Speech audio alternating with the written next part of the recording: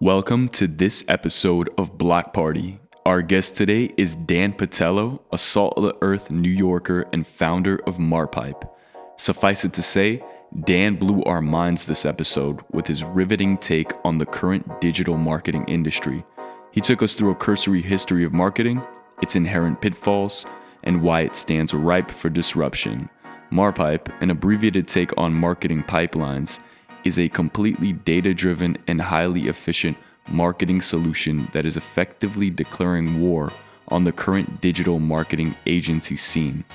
Using machine learning and a proprietary process developed by the team at Marpipe, they've developed a highly effective way to leverage insights from ad networks for their clients by extrapolating data and then creating and running hundreds of ad campaigns on minimal ad spend.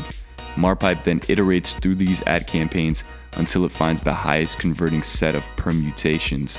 Their approach is refreshingly transparent, and their clients have seen upwards of 4x return on investment.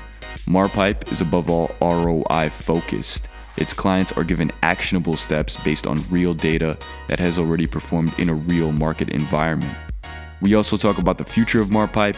Dan tells us how he plans to simulate these digital marketing metrics for industries through traditional marketing avenues such as billboard placements and subway ad campaigns, to name a few. We learned a ton this episode from Dan, and we can't wait for you to hear what he has to say. So without further ado, here is the Marpipe episode.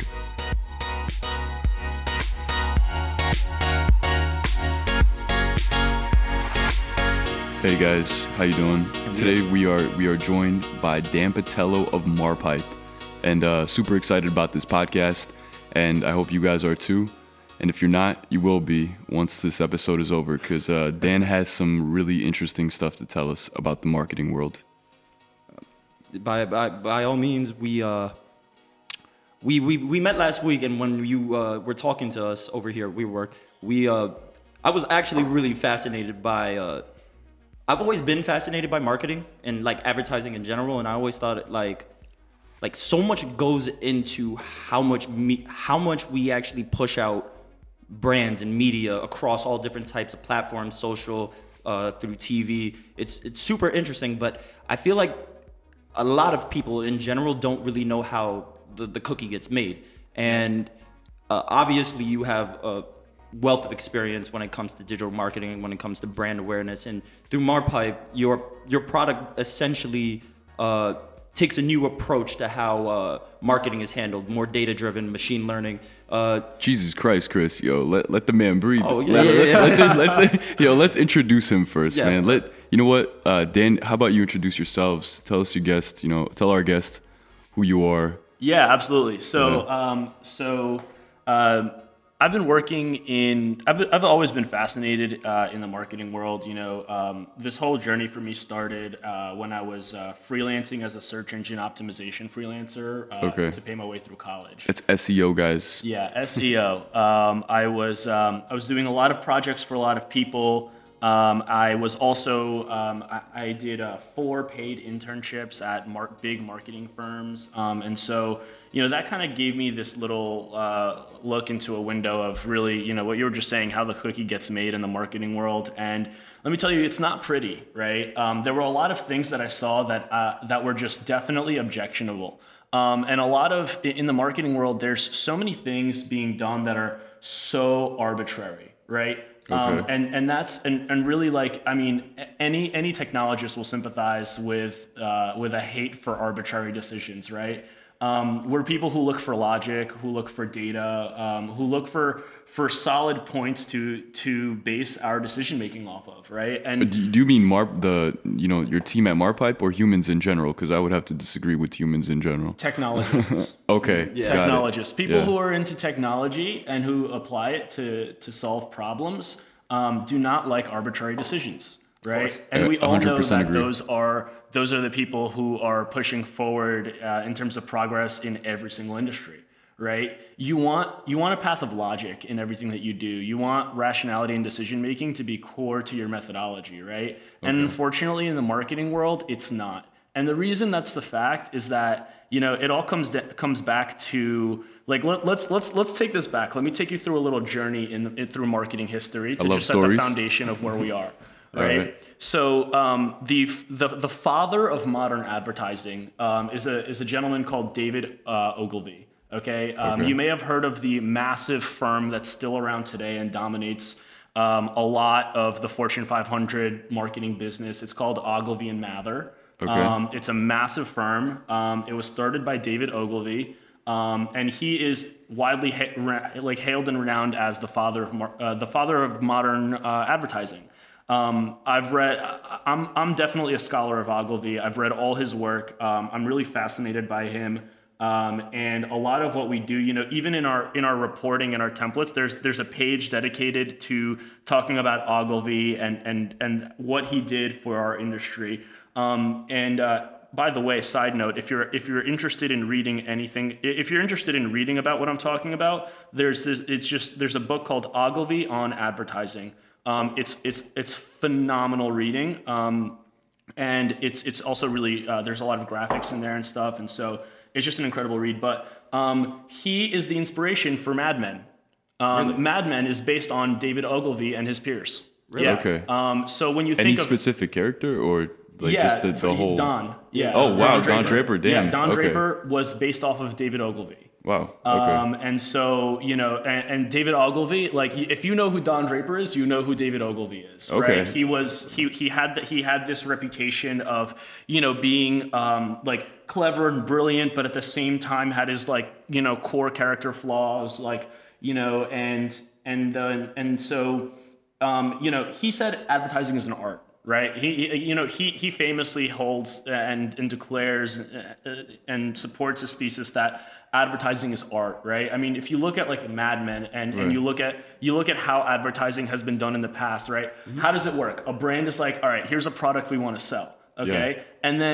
And then they hand it over to the marketing executives or the ad executives, right? And what's their job? To think of how to sell that product. So it's a bunch of dudes sitting in a room thinking about, well, what's the best way to sell this product, right? And ultimately, the idea that they decide on is the thing that they all agree on or like in the room, right? And how it gets validated and turned into an actual marketing campaign that ends up on your newspapers and on your TV is they pitch it to the client.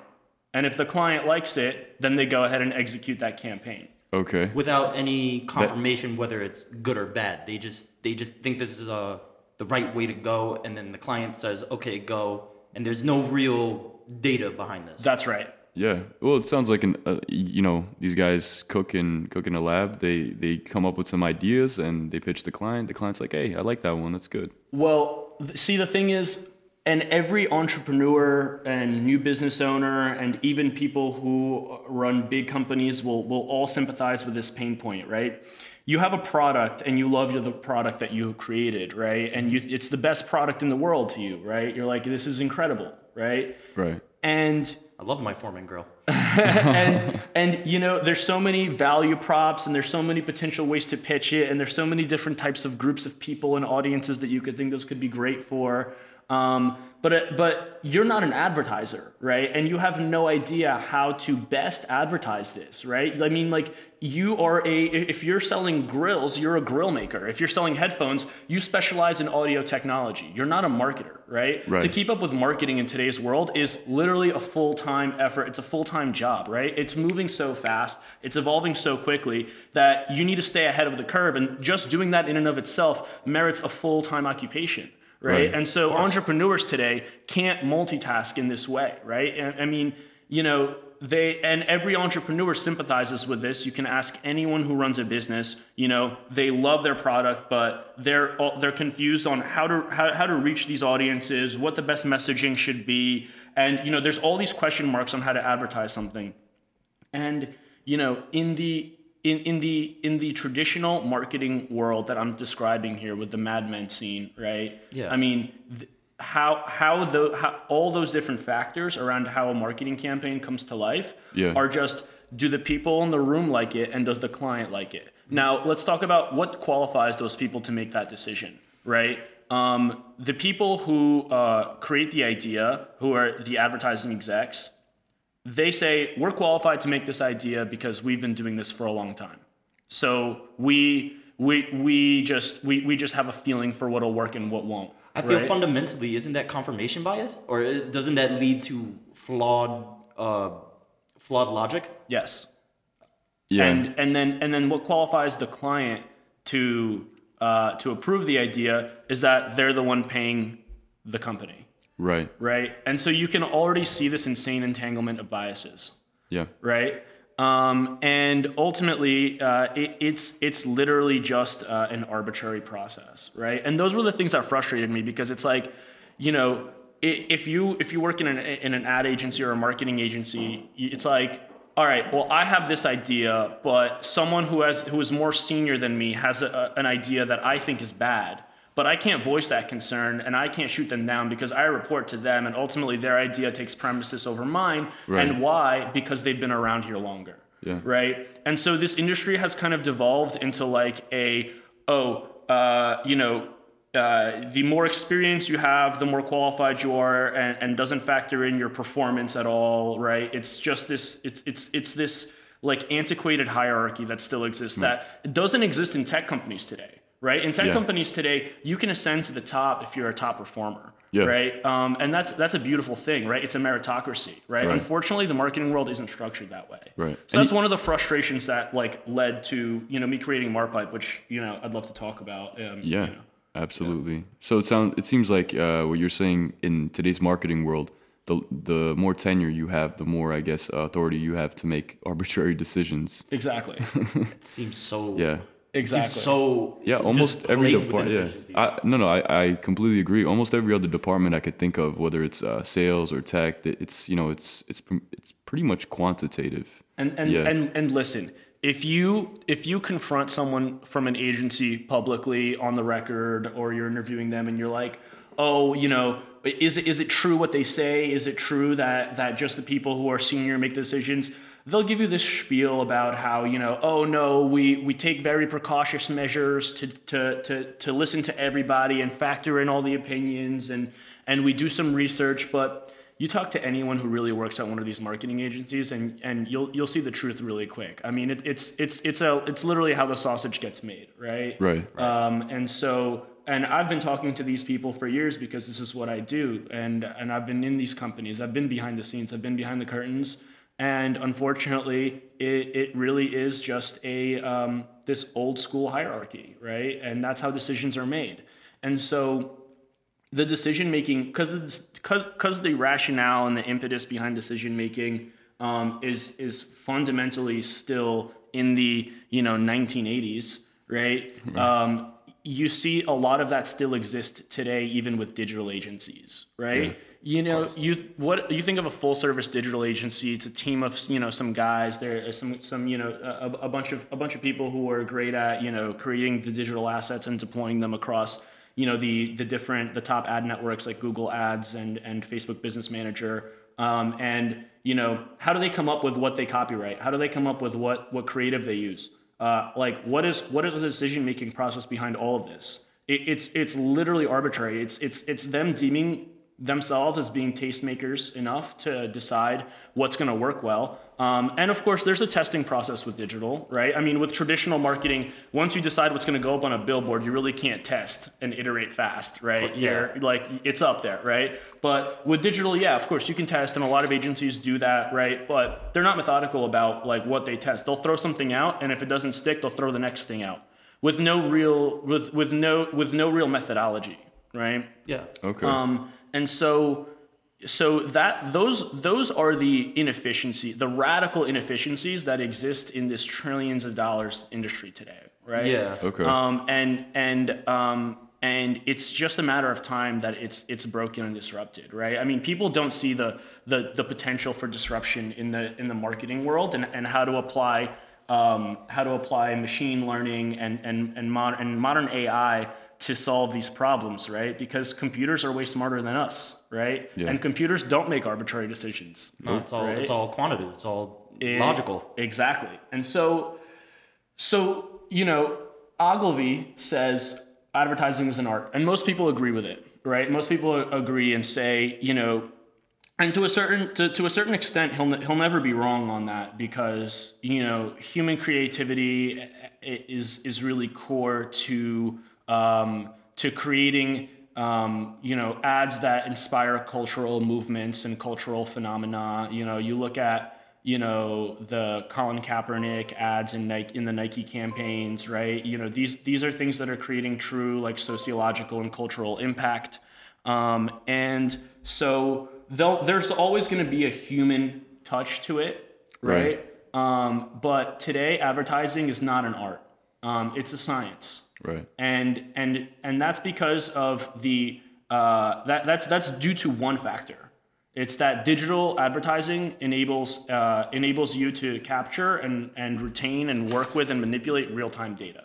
Yeah. And not just simple data, like really complex data. If I serve you an ad, right? If anyone who served an ad, who sees an ad through one of my ad campaigns, I know so much about you just because you saw my ad. I know how long you looked at it. I know, if you clicked on it, I can know your browser history, right? I know like what other sites you look on. I know what your intent is. I know I know how much time you spend on my website and what areas you click and how long you're on it and where you go after you go to my website, right? I mean, I own you after that point, right? Yeah. I own your data, right? And so there's a reason, working with data is a science, right? Data science, right? Because it's literally structured on the scientific method, right? I mean, you can rapidly iterate and essentially create hypotheses and prove or disprove them at a speed of many hundreds of decisions a second, So that sort of capability is not being leveraged today in creative campaigns by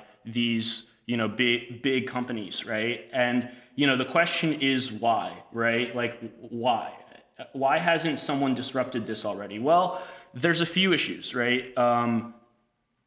One is that this world is really relationship based, right? Right. So like we were talking about this before we started rolling. A lot of it is I guess sort of a network relationship based. I guess client. You find a client. This person knows that person, and that is how most of marketing works. I feel like.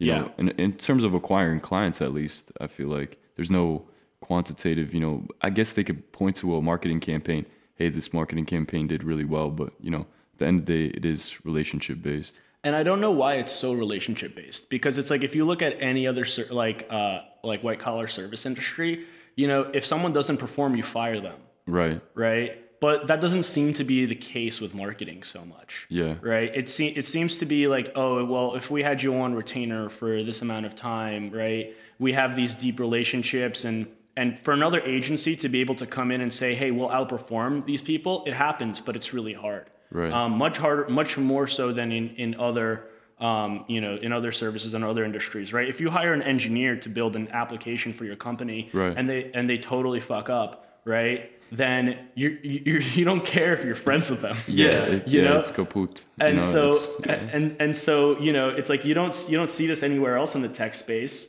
and marketing is now in the tech space. So why do all these antiquated structures still exist in the marketing space? Right. And that's what I'm seeking to break. Right. Well, I mean, I've heard of like hundreds of thousands. Personally, I've been part of companies that have spent hundreds of thousands of dollars on marketing campaigns that produced no ROI whatsoever, and it was just like, oh, it was a bad campaign. Or I was like, and then the even hell? beyond It's that, insane. they'll play up these vanity metrics like, well, we generated 1 million impressions. Right. We generated click through. We're talking about brand awareness, right? Yeah. And all these things they don't mean anything, right? Yeah. And another bone I have to pick with the marketing industry. Listen, this is turning into a trash talk session about the marketing industry, but I'm totally cool with that because I stand here to debate the merits of this with anyone who wants to defend the traditional structure. Right. Like anyone who disagrees with me, please hit me up. Let's get on the mic and let's talk about it because I will have this debate all day, right? Right. And so another bone I have to pick with them is exactly what you just said, right? Which is like they use jargon, like digital jargon, because clients don't know the difference between reach and impressions. Right. Many Yeah. people don't. To any digital marketer, that's like a really simple distinction, right? But they use all these metrics and all like vanity metrics and all this digital terminology, in this field to essentially try to confuse, like to make the client seem like they've done all this incredible stuff and it sounds so smart and it sounds so intricate. But in reality, the only thing the clients care about is how much money did I make from this, right? Yeah. Marketing is an investment. You want a return on your investment. The only thing I care about, my communication with my clients is dead simple. Here's how much money you spent. Here's how much money you made. That's it. That's the only thing they care about. Yeah. Right? If they have other questions, let's talk about it for sure. We're down. Our reports are really comprehensive and show everything. But 9 times out of 10, any client call I have is they're only concerned about those two things and what's working and what's not. Right. Right. And so, but those marketers that spend millions on campaigns that don't produce any ROI, we'll talk about all these other metrics that, frankly, brands do not care about. Right. I mean, who cares about brand awareness if you can run a campaign for that same money that gives you 3x return? Yeah. Right. I mean, you still get brand awareness that way, right? I mean, it's just it's so and that's something that I take really seriously with my team. When I'm onboarding a new team member, I'm really intense about client communications, right? Have you ever heard of Occam's razor? Yeah. Yeah. So the simplest solution to the problem is the best answer. Right. Right. And so you have to be empathetic to clients when you communicate with them, and to brands and companies and entrepreneurs. They're not digital marketers. They don't get it, right? If I run a failure of a campaign, can I spin it so that it sounds like we did a great job for them? Absolutely. Any digital marketer can. That's why it's so dangerous. And that's why so many people leave engagements with digital marketing agencies feeling like they really got burned, because they spend all this money, it's failing, but these guys are spinning it, they're spinning it. And then what happens, you're not seeing your money. And so you eventually, you might have to break things off. And then, I can't tell you the amount of clients I've had that were like so cautious to engage because they got burned so hard by these other guys who were just like a spin factory, you know? And so that's what's dangerous. And that's why in client communications, I advocate for two things. First and foremost, right? Like if a team member isn't doing this, I won't let them communicate with clients on my behalf. And it's one is that you can't use jargon, and you have to say everything in the simplest way possible. There's in a situation where it's so easy to spin things, like this is a zero spin zone. If they're doing bad, if their campaign is doing bad, they need to be well aware of that, right? Like we know when a campaign is flopping. We have had campaigns that have flopped, and we need to communicate that to the client and say, because like this is supposed to be not a parasitic relationship where I'm making money off of the client and they're not making money. The whole point of them engaging with digital marketers is for a mutually beneficial relationship, right? And so, if we're not making money together, we shouldn't be working together. And the fact that I'm going to lose out on a retainer fee doesn't really matter to me, because I'm only interested in partnerships that are lucrative for both parties involved, right? I don't feel good about working with clients that we're not like making them money, right? It doesn't feel good to me, right? No, And absolutely. so- I mean, at that point, they're paying you the fee, and then the ad spend that whatever the ad spend is just ridiculous. It adds up, It's a lot of money. Yeah. Oh yeah. We've managed in the past year over $1 million of ad spend on the behalf of our clients. Jeez. Yeah. And that's not really that much compared to other digital agencies. Right. Yeah. That's actually relatively small. But that experience has showed us so much about, of course, when you manage $1 million of ad spend, you run campaigns that don't do well, right? It's inevitable, right? I mean, you can't win everything, right? And most agencies have all these skeletons in their closet, right? They talk about the case studies they present and bring forward are like their 3 best campaigns out of hundreds, and over 50% of their campaigns did bad. Right. And so it's like, you never know, you don't have that level of transparency when you're engaging with digital marketers. You don't know what things they fucked up before. Right. And so, there's all these issues of transparency, communication, and just like methodology, and structure that exists in the marketing world. Right. I mean, we just identified 4 major flaws with this industry as a whole, and it's an over $1 trillion industry. Does it sound like something that's ripe for disruption? I think so. Obviously. I'm assuming that this is what your company, Marpipe, is all about. Like, this new approach. Could you explain to us like how do you actually tackle this? How do you actually go about just upending this what seems to be super archaic like structure that all these larger marketing agencies are just hammering away at? Right. Well, it starts with one central thesis, which is that computers can create ads that work better than those made by humans. That's our thesis. It's been proven time and time again by every exercise that we've ever done, and let's like unpack that a little bit, right? Okay. When you think about building cities like urban planning and city planning, right? Is that an art or is that a science? That's a good question, because I think some cities actually had people. Well, not cities, but my university, Stony Brook University, had a couple of buildings planned or a couple of dormitories planned by the same people that designed jails and prison systems, and you could clearly tell that they had an influence on that, and it was just like really like a solitary type of, it wasn't really communal, if it makes sense. Right. So I don't know where you're going with that, but I guess it does have an influence. Well, go ahead. I would say there's a certain science to it. You have to actually plan for 100 years. You have to plan for the inevitability that your work is going to outlast you. It can't just be an art. Right. And so how do they do that today? Right. Today we have extremely sophisticated systems in place for building in cities and urban planning. Right. And any architect will tell you, architecture, of course, is an art, right? And it is. Of course, architecture is an art, right? And of course, building things is an art. However, today, urban planning and city planning is something that is, all those decisions are made by machines. They're made by machines that run simulations that are extremely similar to Sims 3.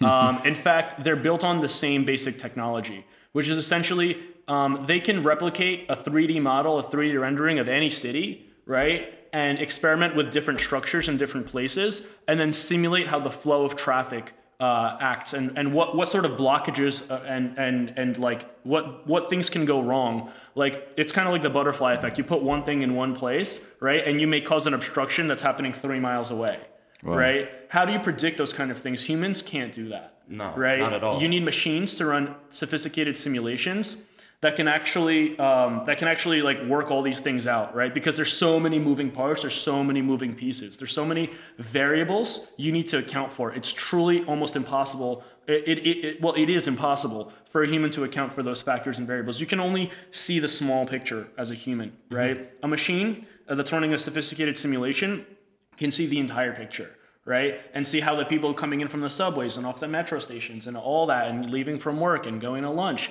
and how your new structure interacts with all of that movement and all of those moving pieces, all those variables, right? And so something that a lot of people don't know today is that it is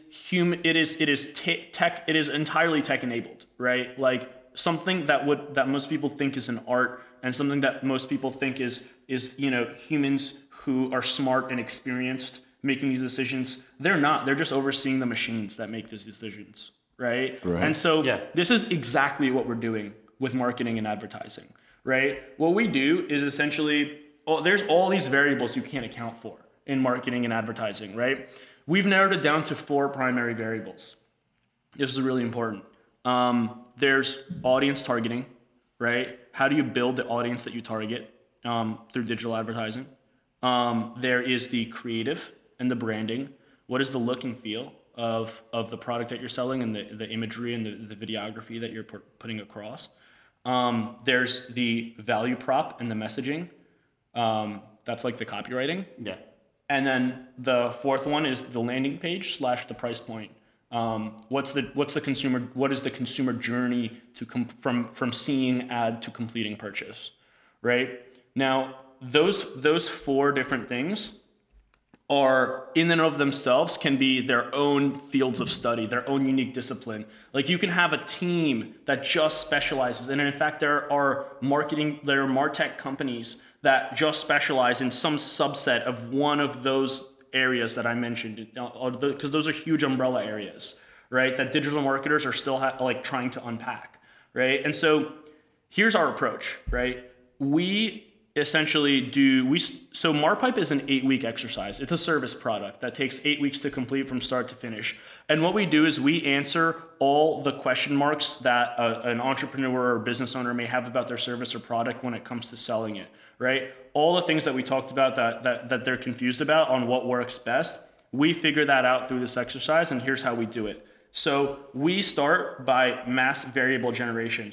So we think of like 100 potential audiences we can build, right? That this would be suitable for. Mm-hmm. Then we do research and narrow that down to about 20. These are umbrella category audiences. Think like hipsters, bikers, frat guys, military veterans, like psychographic audience groups, right?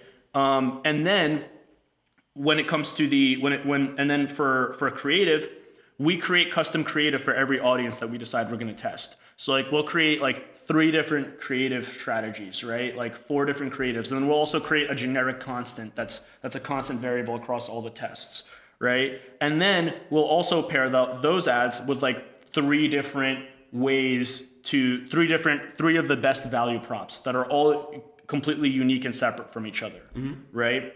And so and then beyond that, we also then create a bunch of landing pages, right? That all are consistent with the ad that the person saw, that have different price points even, and have different UX UI factors, right? That influence the consumer behavior on those pages. And so there's all these permutations, right? And what we do is we essentially, when we deploy this exercise, after we create all those variables, we launch this massive campaign with hundreds of ads. But the best part, the hundreds of ads that are testing each permutation of all those variables working together with each other. Yeah. And when you launch a test like that, you're launching hundreds of ads.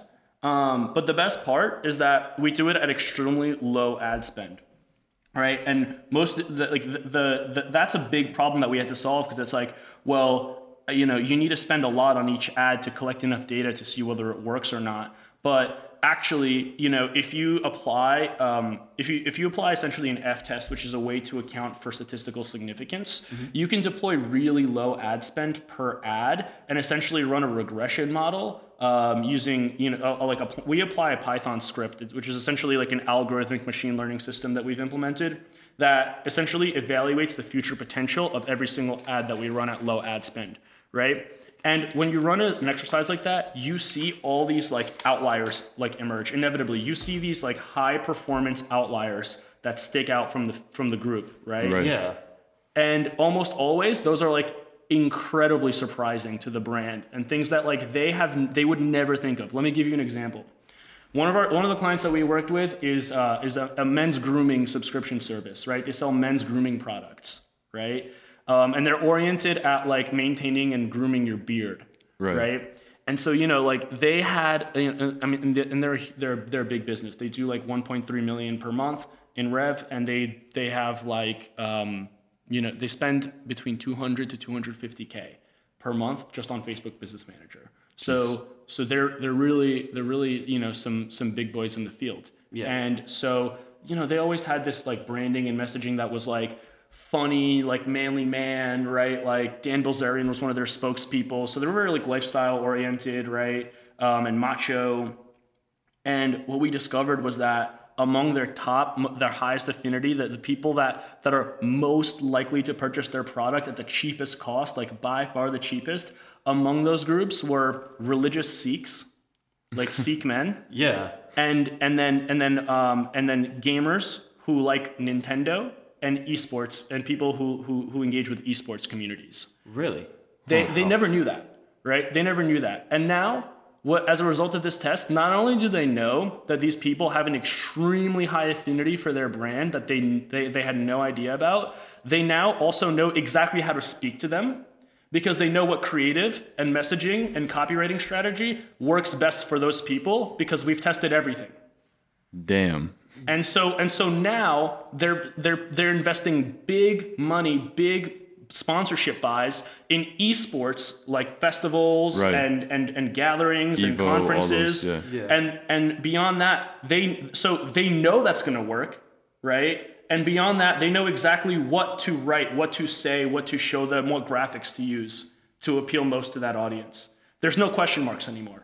There's no arbitrary decisions. Right. And They know they're going to get a return on this, and beyond that, we can even project how much they'll get a return based on if we can understand how many people will see it. I'm actually getting goosebumps just yeah, thinking that's about really this, 'cause interesting. The creative part was also done through the Marpipe system, right? Yeah, we generate all creative in-house. So we have like a really simple onboarding guide for companies that we engage with. It's just give us your logo files, give us the creative and branding assets you've used in the past.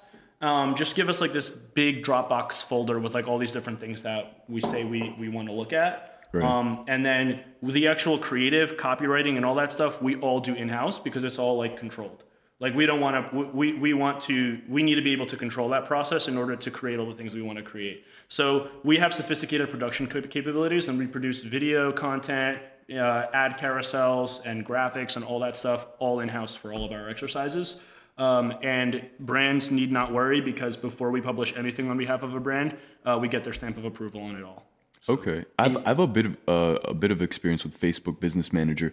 When you refer to the carousels and stuff, I'm inclined to think that you guys use Facebook advertising as the testing method, or do you guys? Yeah, so delve into we Google? exclusively use Facebook Business Manager, and it's Okay. not because Facebook and Instagram is cool or anything. It's because it's in the marketing world right now, it's the most sophisticated system for targeting people. Okay. So you can build the best audiences there. The second something comes along that has better audience building features, we're just going to pivot to that.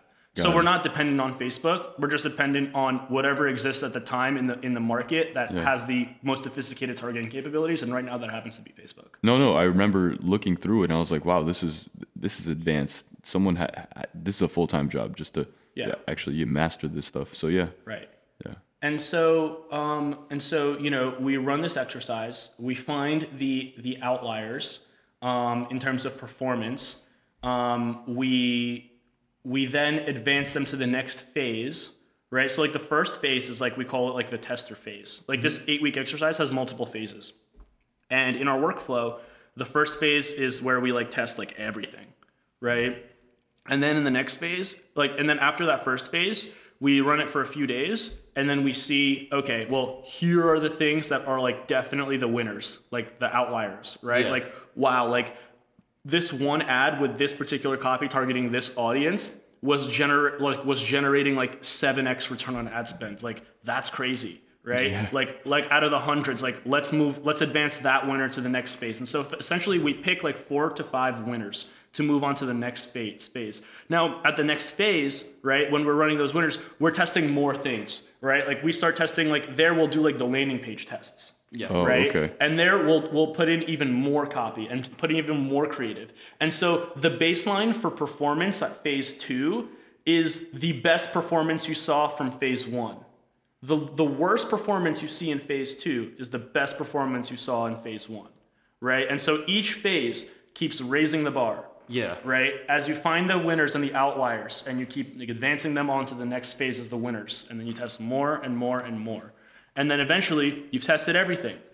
And then you know exactly what's going to work. Oftentimes these things are extremely unexpected, right? Like for the example, just to run with the example that I gave you, right? So they used a lot of copy that did well on their social, right? Like a lot of funny stuff, Right. jokes, lifestyle things, right? It's funny. Did it for the culture. Yeah. It's only relatable to white men, the stuff they were posting.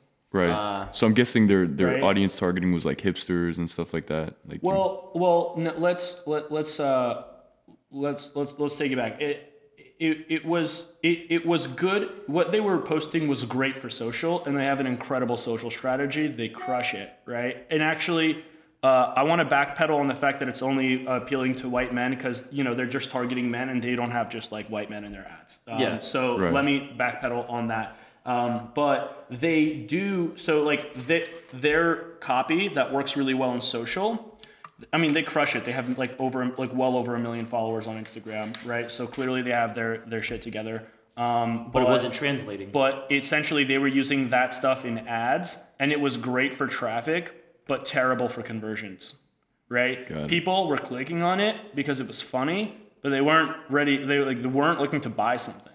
Right. Okay. And so they got some conversions, but not really. Right. And so what what we found out was that, and essentially what we've done is like we've categorized every single like style of messaging, right? Like what we do is we've created this thing called a Marpipe code, right? Where essentially, I know this is visual and like we're doing a podcast right now, but just so you can see it, right? We have For everybody at messaging home, variables. Yeah, for everybody at home right now, he's showing us the final product that gets sent out to the clients when they're done with all this.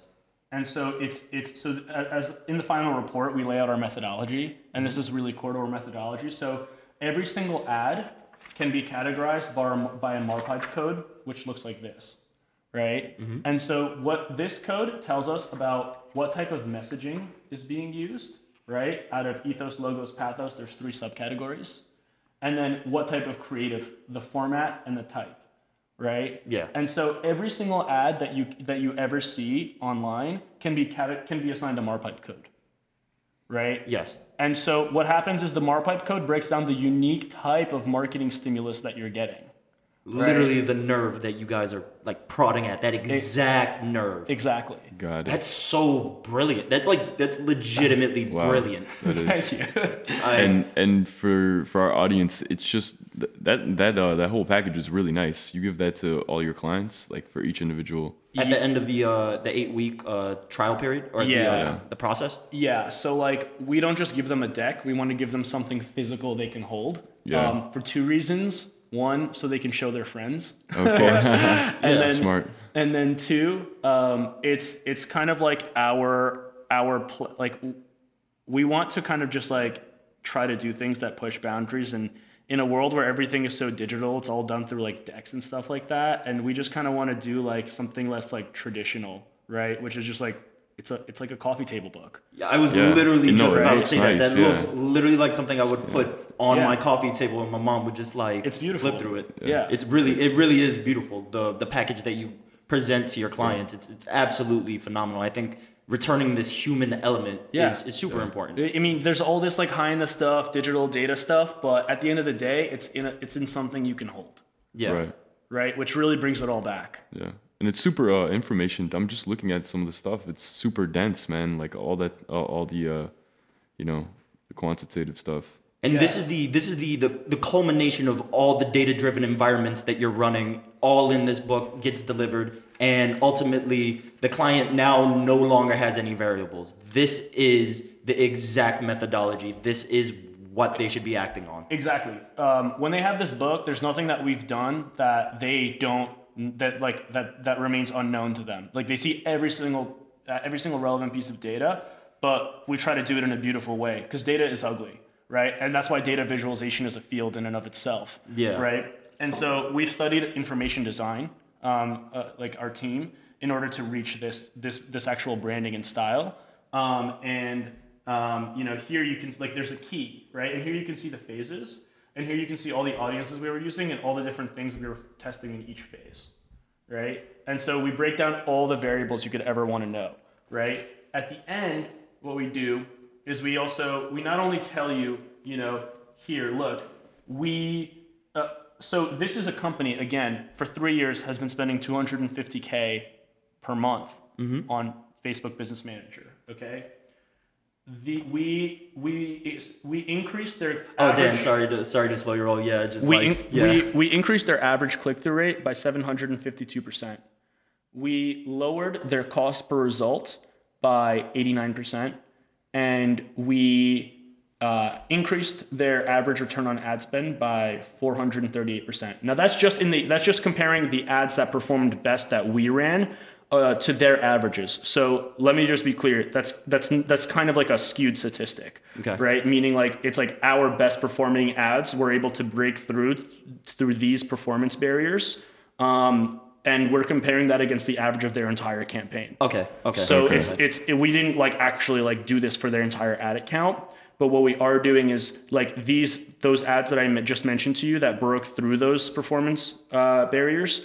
We are now scaling those up for them and taking over more and more of the ad spend of their account in order to scale those campaigns. And what we're seeing is the performance remains the same. And then beyond that, And you're doing this relatively way cheaper compared to what they were doing with their averages for their marketing previously. We've tested every single thing you could ever test for this product, and the amount of total ad spend we used for this entire 8-week exercise was around $3.5K. Jesus Christ. Yeah.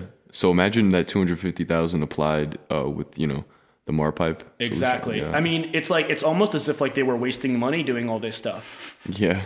I mean, it is that way, right? In the past, right? And so it's like, and they've been spending so much of it, right? But now they know how to make their dollars go so much further, right? And why did that all happen in the first place? How did that all happen? Because they worked, because of the traditional marketing mindset. Yeah. Oh, we think this is going to work. Right. And then ultimately it's not. It never is. You discover these crazy things about your own customers and your own product that you'd never think. Comes full circle. It really does. Like I'm hard pressed not to create the draw parallel between the stock market where everything went algorithmic. Yeah. They had high frequency trading bots doing all this because Makes ultimately sense. speaking, people could no longer compete. And there's obviously based on your research and all the proof that you've put in front of people, it's really showing that data driven is if you're trying to break through into a new plateau, this is truly the way to go with something so large as the global marketing industry. I don't know. I do have a question. I don't know how far you went in terms of ad spend with this campaign, but seeing how efficient MarPipe is with the ad spend that you guys used, would you guys see yourselves actually hitting that $250,000 ad spend, or would that just be like minimizing returns at some point, like at some ad spend at some? No, yeah, of course there's diminishing returns. Right. Like, of course, like when you run a campaign on a really small scale, you can see really great performance, but then when you spend it all, you start working through all the audience there, and then eventually you start seeing your returns fall off. Now we've accounted for that. Okay. And what we do is we put together predictive models at the end of our exercise that says, here's how you can scale it, right? And our predictions that we generate are graphs, are performance graphs, right? And they have factored in there, and this is again how we use machine learning and apply it to advertising. They factor in the potential for this ad to diminish, and that's a formula that's calculated based on like that audience size and how long it takes us to work through like the best customers in that audience.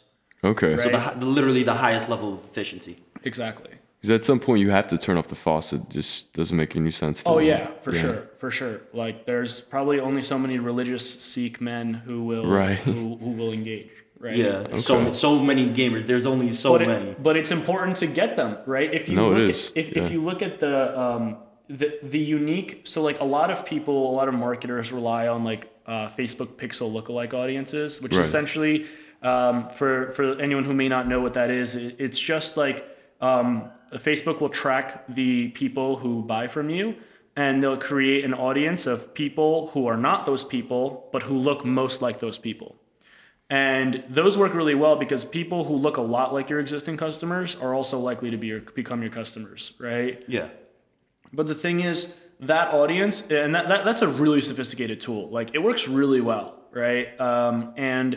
But there's like this thing called like audience data health, which is essentially like if your audience, if your customers all resemble like just like one type of people, your pixel audience is going to look really unhealthy because it's not going to be like diversified, and you're not going to be finding new customers. You're only going to be kind of like retargeting existing ones. And then it just becomes inefficient in the long run. Exactly. And so it tapers off. And so the best way to take advantage of this extremely sophisticated tool is to introduce new customers, unique customers, like acquire new customers from different psychographic pockets. Right. And that creates like a really diverse and healthy pixel audience. And correct me if I'm wrong, but for the pixel to work, you need a certain minimum amount of customers conversions. Yeah, about 100. Okay, all right. That's not too much. That's man. Just based on performance alone, it's super. I mean, MarPipe obviously works. It's a working, feasible product, and. Do you see, I mean, obviously, people I have no doubt in my mind, people see your work and go, do for this, keep applying. Do you see like these larger digital advertising companies switching like Group M or Mindshare and like all these really large, these guys throw billions of dollars at ad spend every year. I apologize for the way I'm phrasing this question, but do you see these guys adapting this level of precision anytime soon?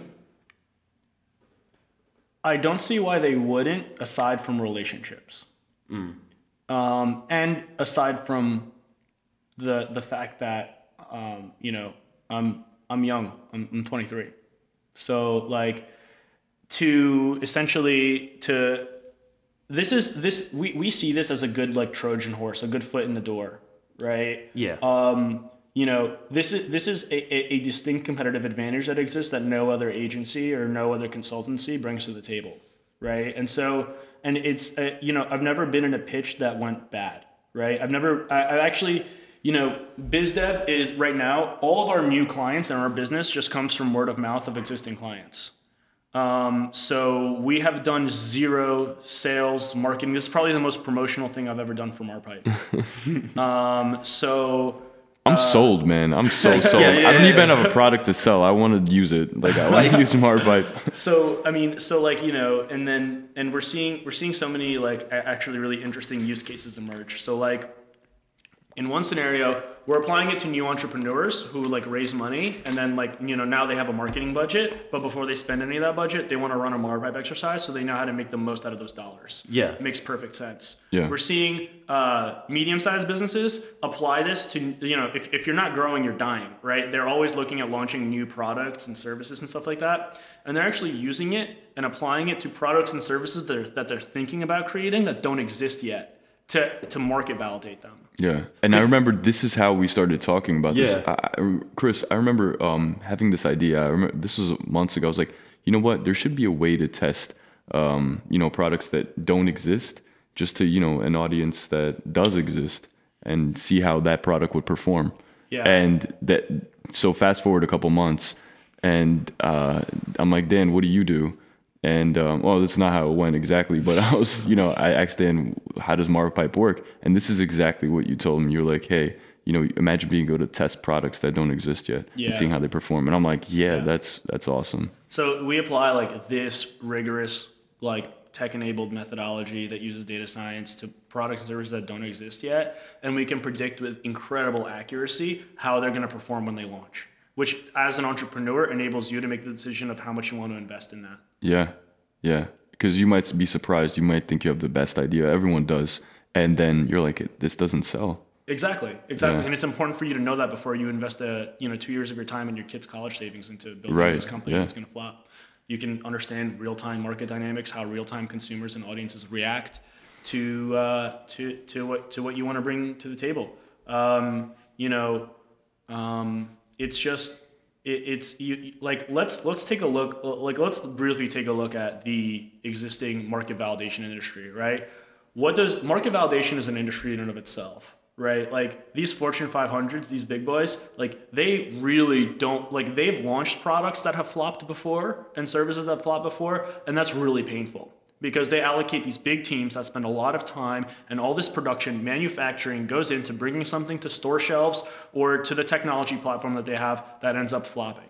Yeah. Right. And so, even like particularly with tech companies too, like I'm talking about like consumer packaged goods here, but also tech companies. Like how many times have you seen these big apps like Snapchat launch new features and products in addition to their services, spend so much time creating it and doing it, and then it's terrible.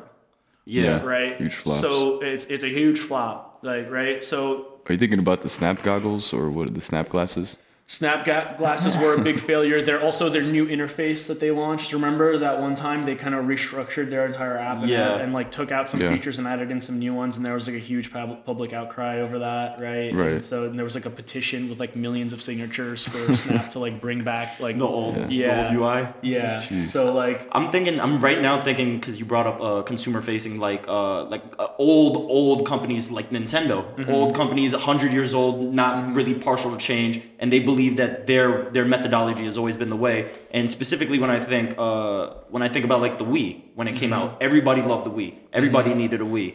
Fast forward when they iterated with the Wii U, nobody really understood what it was, and ultimately they had to can that entire line. But that's lots of money that gets put into manufacturing. That's lots of money trying to develop games for your system that ultimately is not delivered to your audience. Right. Now, why does this happen so often? Well, let's take a look at what companies do to market validate today.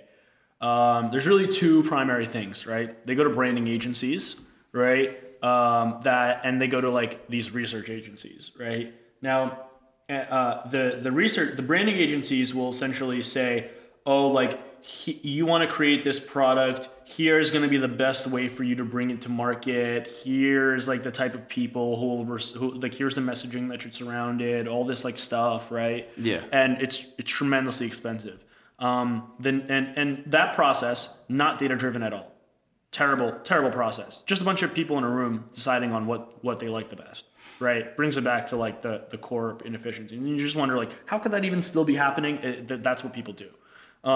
Then number two, it's research agencies, right? Now, a little more data driven, a little more rigorous. They bring in survey groups, they bring in people to test the product, and they collect their responses and their feedback, right?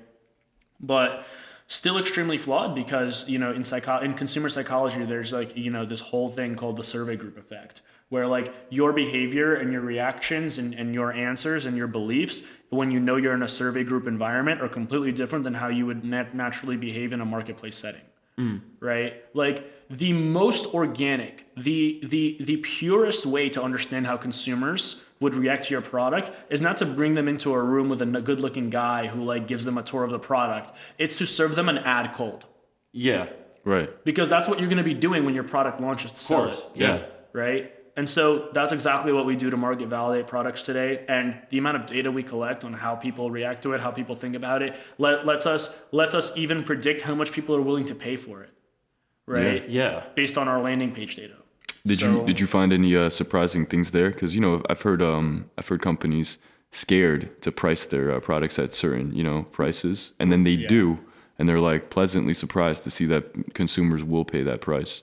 Yes. So right now, we're working with a gear and apparel brand that started out targeting the tactical consumer, but ever since running a Marpipe exercise is now targeting like the urban executive. Okay. And so what they are launching this new like collection of products and backpacks, actually, which I have some in my office right now. I'll show you guys after. Like they have these prototypes created. Okay. They created a new product line for this audience that they didn't know they had that we discovered, right? So we're testing. Okay, like when we tested that product before it existed, it did really well. And what we discovered was that the amount people were willing to pay for it was on average $30 higher than the price that they would set for it organically. Nice. Right? And so we found the sweet spot for them.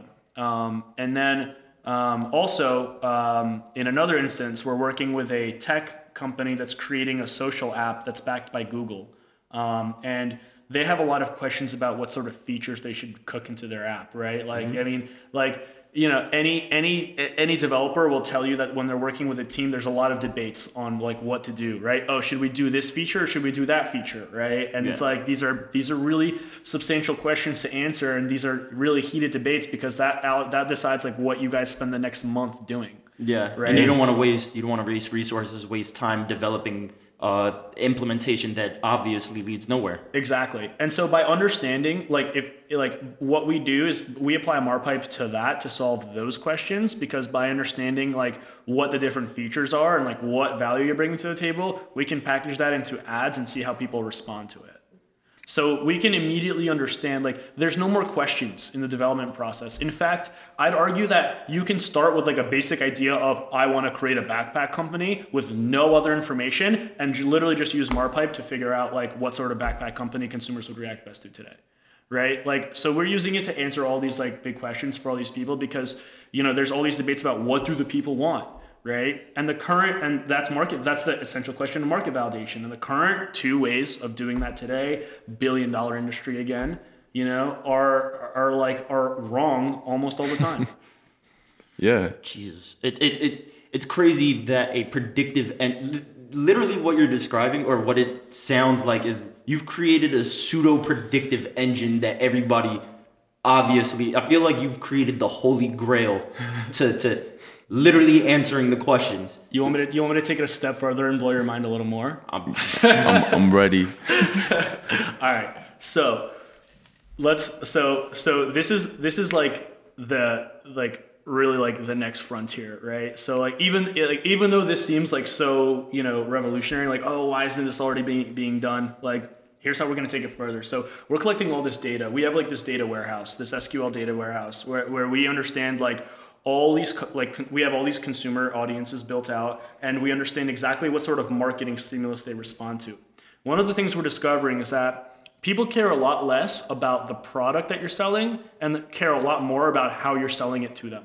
Yeah. Right? Okay. Like the actual product matters a lot less. Like whether it's a pen or whether it's a computer, right? It matters a lot less what the product is rather than how you're selling it to them, right? Okay. And using these MARPIPE codes that we use to classify the unique genre of marketing stimuli people respond to, we see these trends emerge about these different audience groups and what sort of what marketing stimuli they respond to most. And we're seeing these patterns emerge about okay, these type of people want to see a carousel with facts and stats that is that is a meme format. Right, Okay. that's what they buy off of. Right? Literally, the and you can delivery sell them. system. And if you use that format, you can sell them any product successfully. Just because they're visually attracted to that sort of ad creative, or Right. That That delivery style. system Right, is that delivery. I guess other tech implemented in that, like Right. IoT or anything. I mean, augmented reality. They could.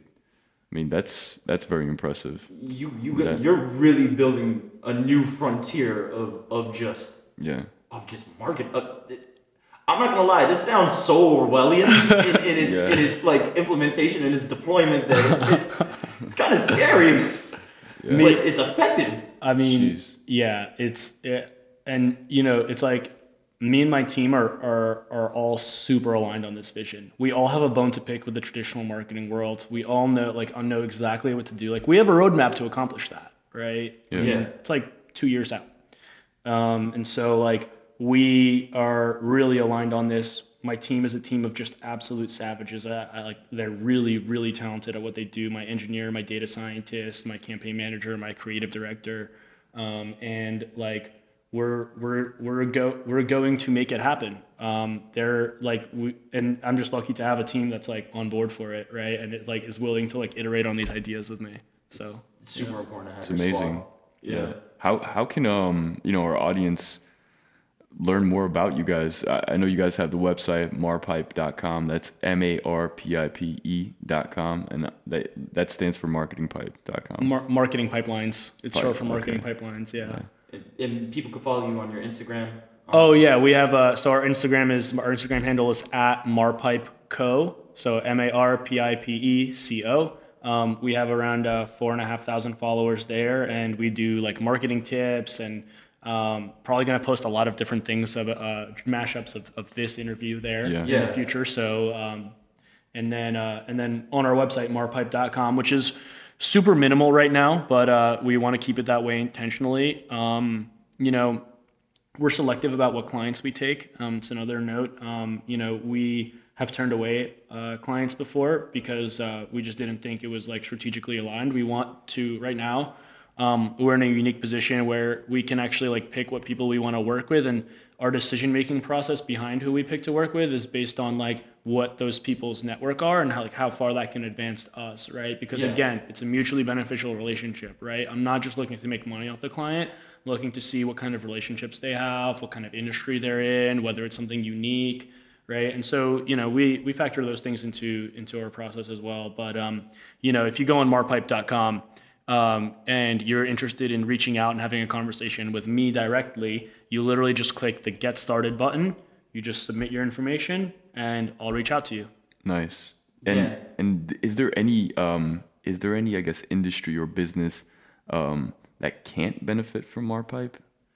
I haven't thought of one yet. Yeah, I'm this just works. Literally off the top of my head, I could think wow, with technology like this, you could probably revolutionize how the next American political system might look in 2020 or 2022. I didn't even think of that. You know what's crazy is that, look, so we can not only apply this to political candidates to rapidly iterate like what the population in a state is likely to vote for and what that person like looks and says, but we also can apply it to like film as well. Right? Okay. Like, for instance, like if you have like a movie project, right? I mean, you're raising millions of dollars from film investors, right? Film investing is notoriously like terrible for returns. It's really, really risky as an asset class. Yeah. Right? But you have all these like execs in LA that, you know, are just pumping money into like films. Some of them who make it big, those guys make a lot of money off of it. And if they flop, which usually they do, they lose it.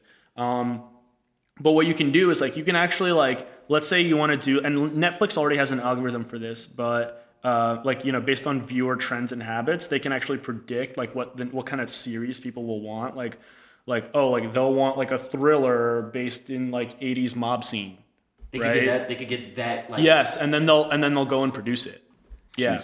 So they'll just know I want to see cyberpunk in Brazil. Exactly. Yep. Okay. And so what we can do is we can use this to actually test whether the people want to see that, because we can create like, you know, it's really simple to just create like some simple like graphic promotional material and some really short video clips and stuff like that, just describing the premise of like a new film, or like where the scenery is, what the decade is, what the storyline is, what genre of film it is, and see how people react to it. Yeah.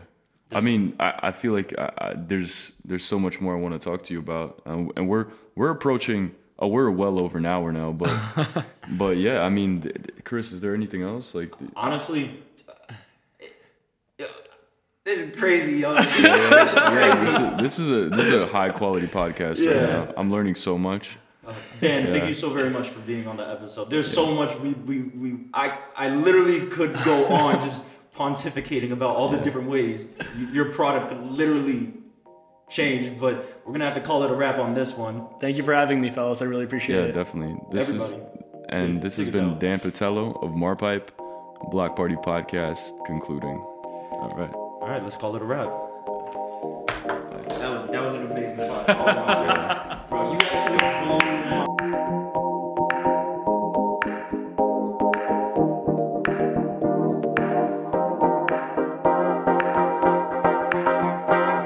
And this has been this week's episode of Block Party. I would like to thank Dan for taking his time out of his weekend and exploring the changing future of marketing. You can contact Dan through his website at www.marpipe.com and through their Instagram. This has been a Block Party production. We hope you enjoy our content because we do this for you. Today's episode has been filmed at WeWork Soho. We appreciate you listening to this episode of Block Party.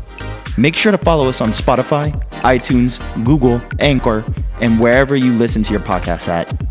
If you're more visual, make sure to check out our episodes on YouTube and subscribe to our content. Follow us on Twitter, Instagram, and Facebook to see behind the scenes with our guests and us in the lab. Make sure to leave us comments, suggestions, and likes for future episodes so that we could continue to improve and bring you better and better content. And as always, thank you, and welcome to the block.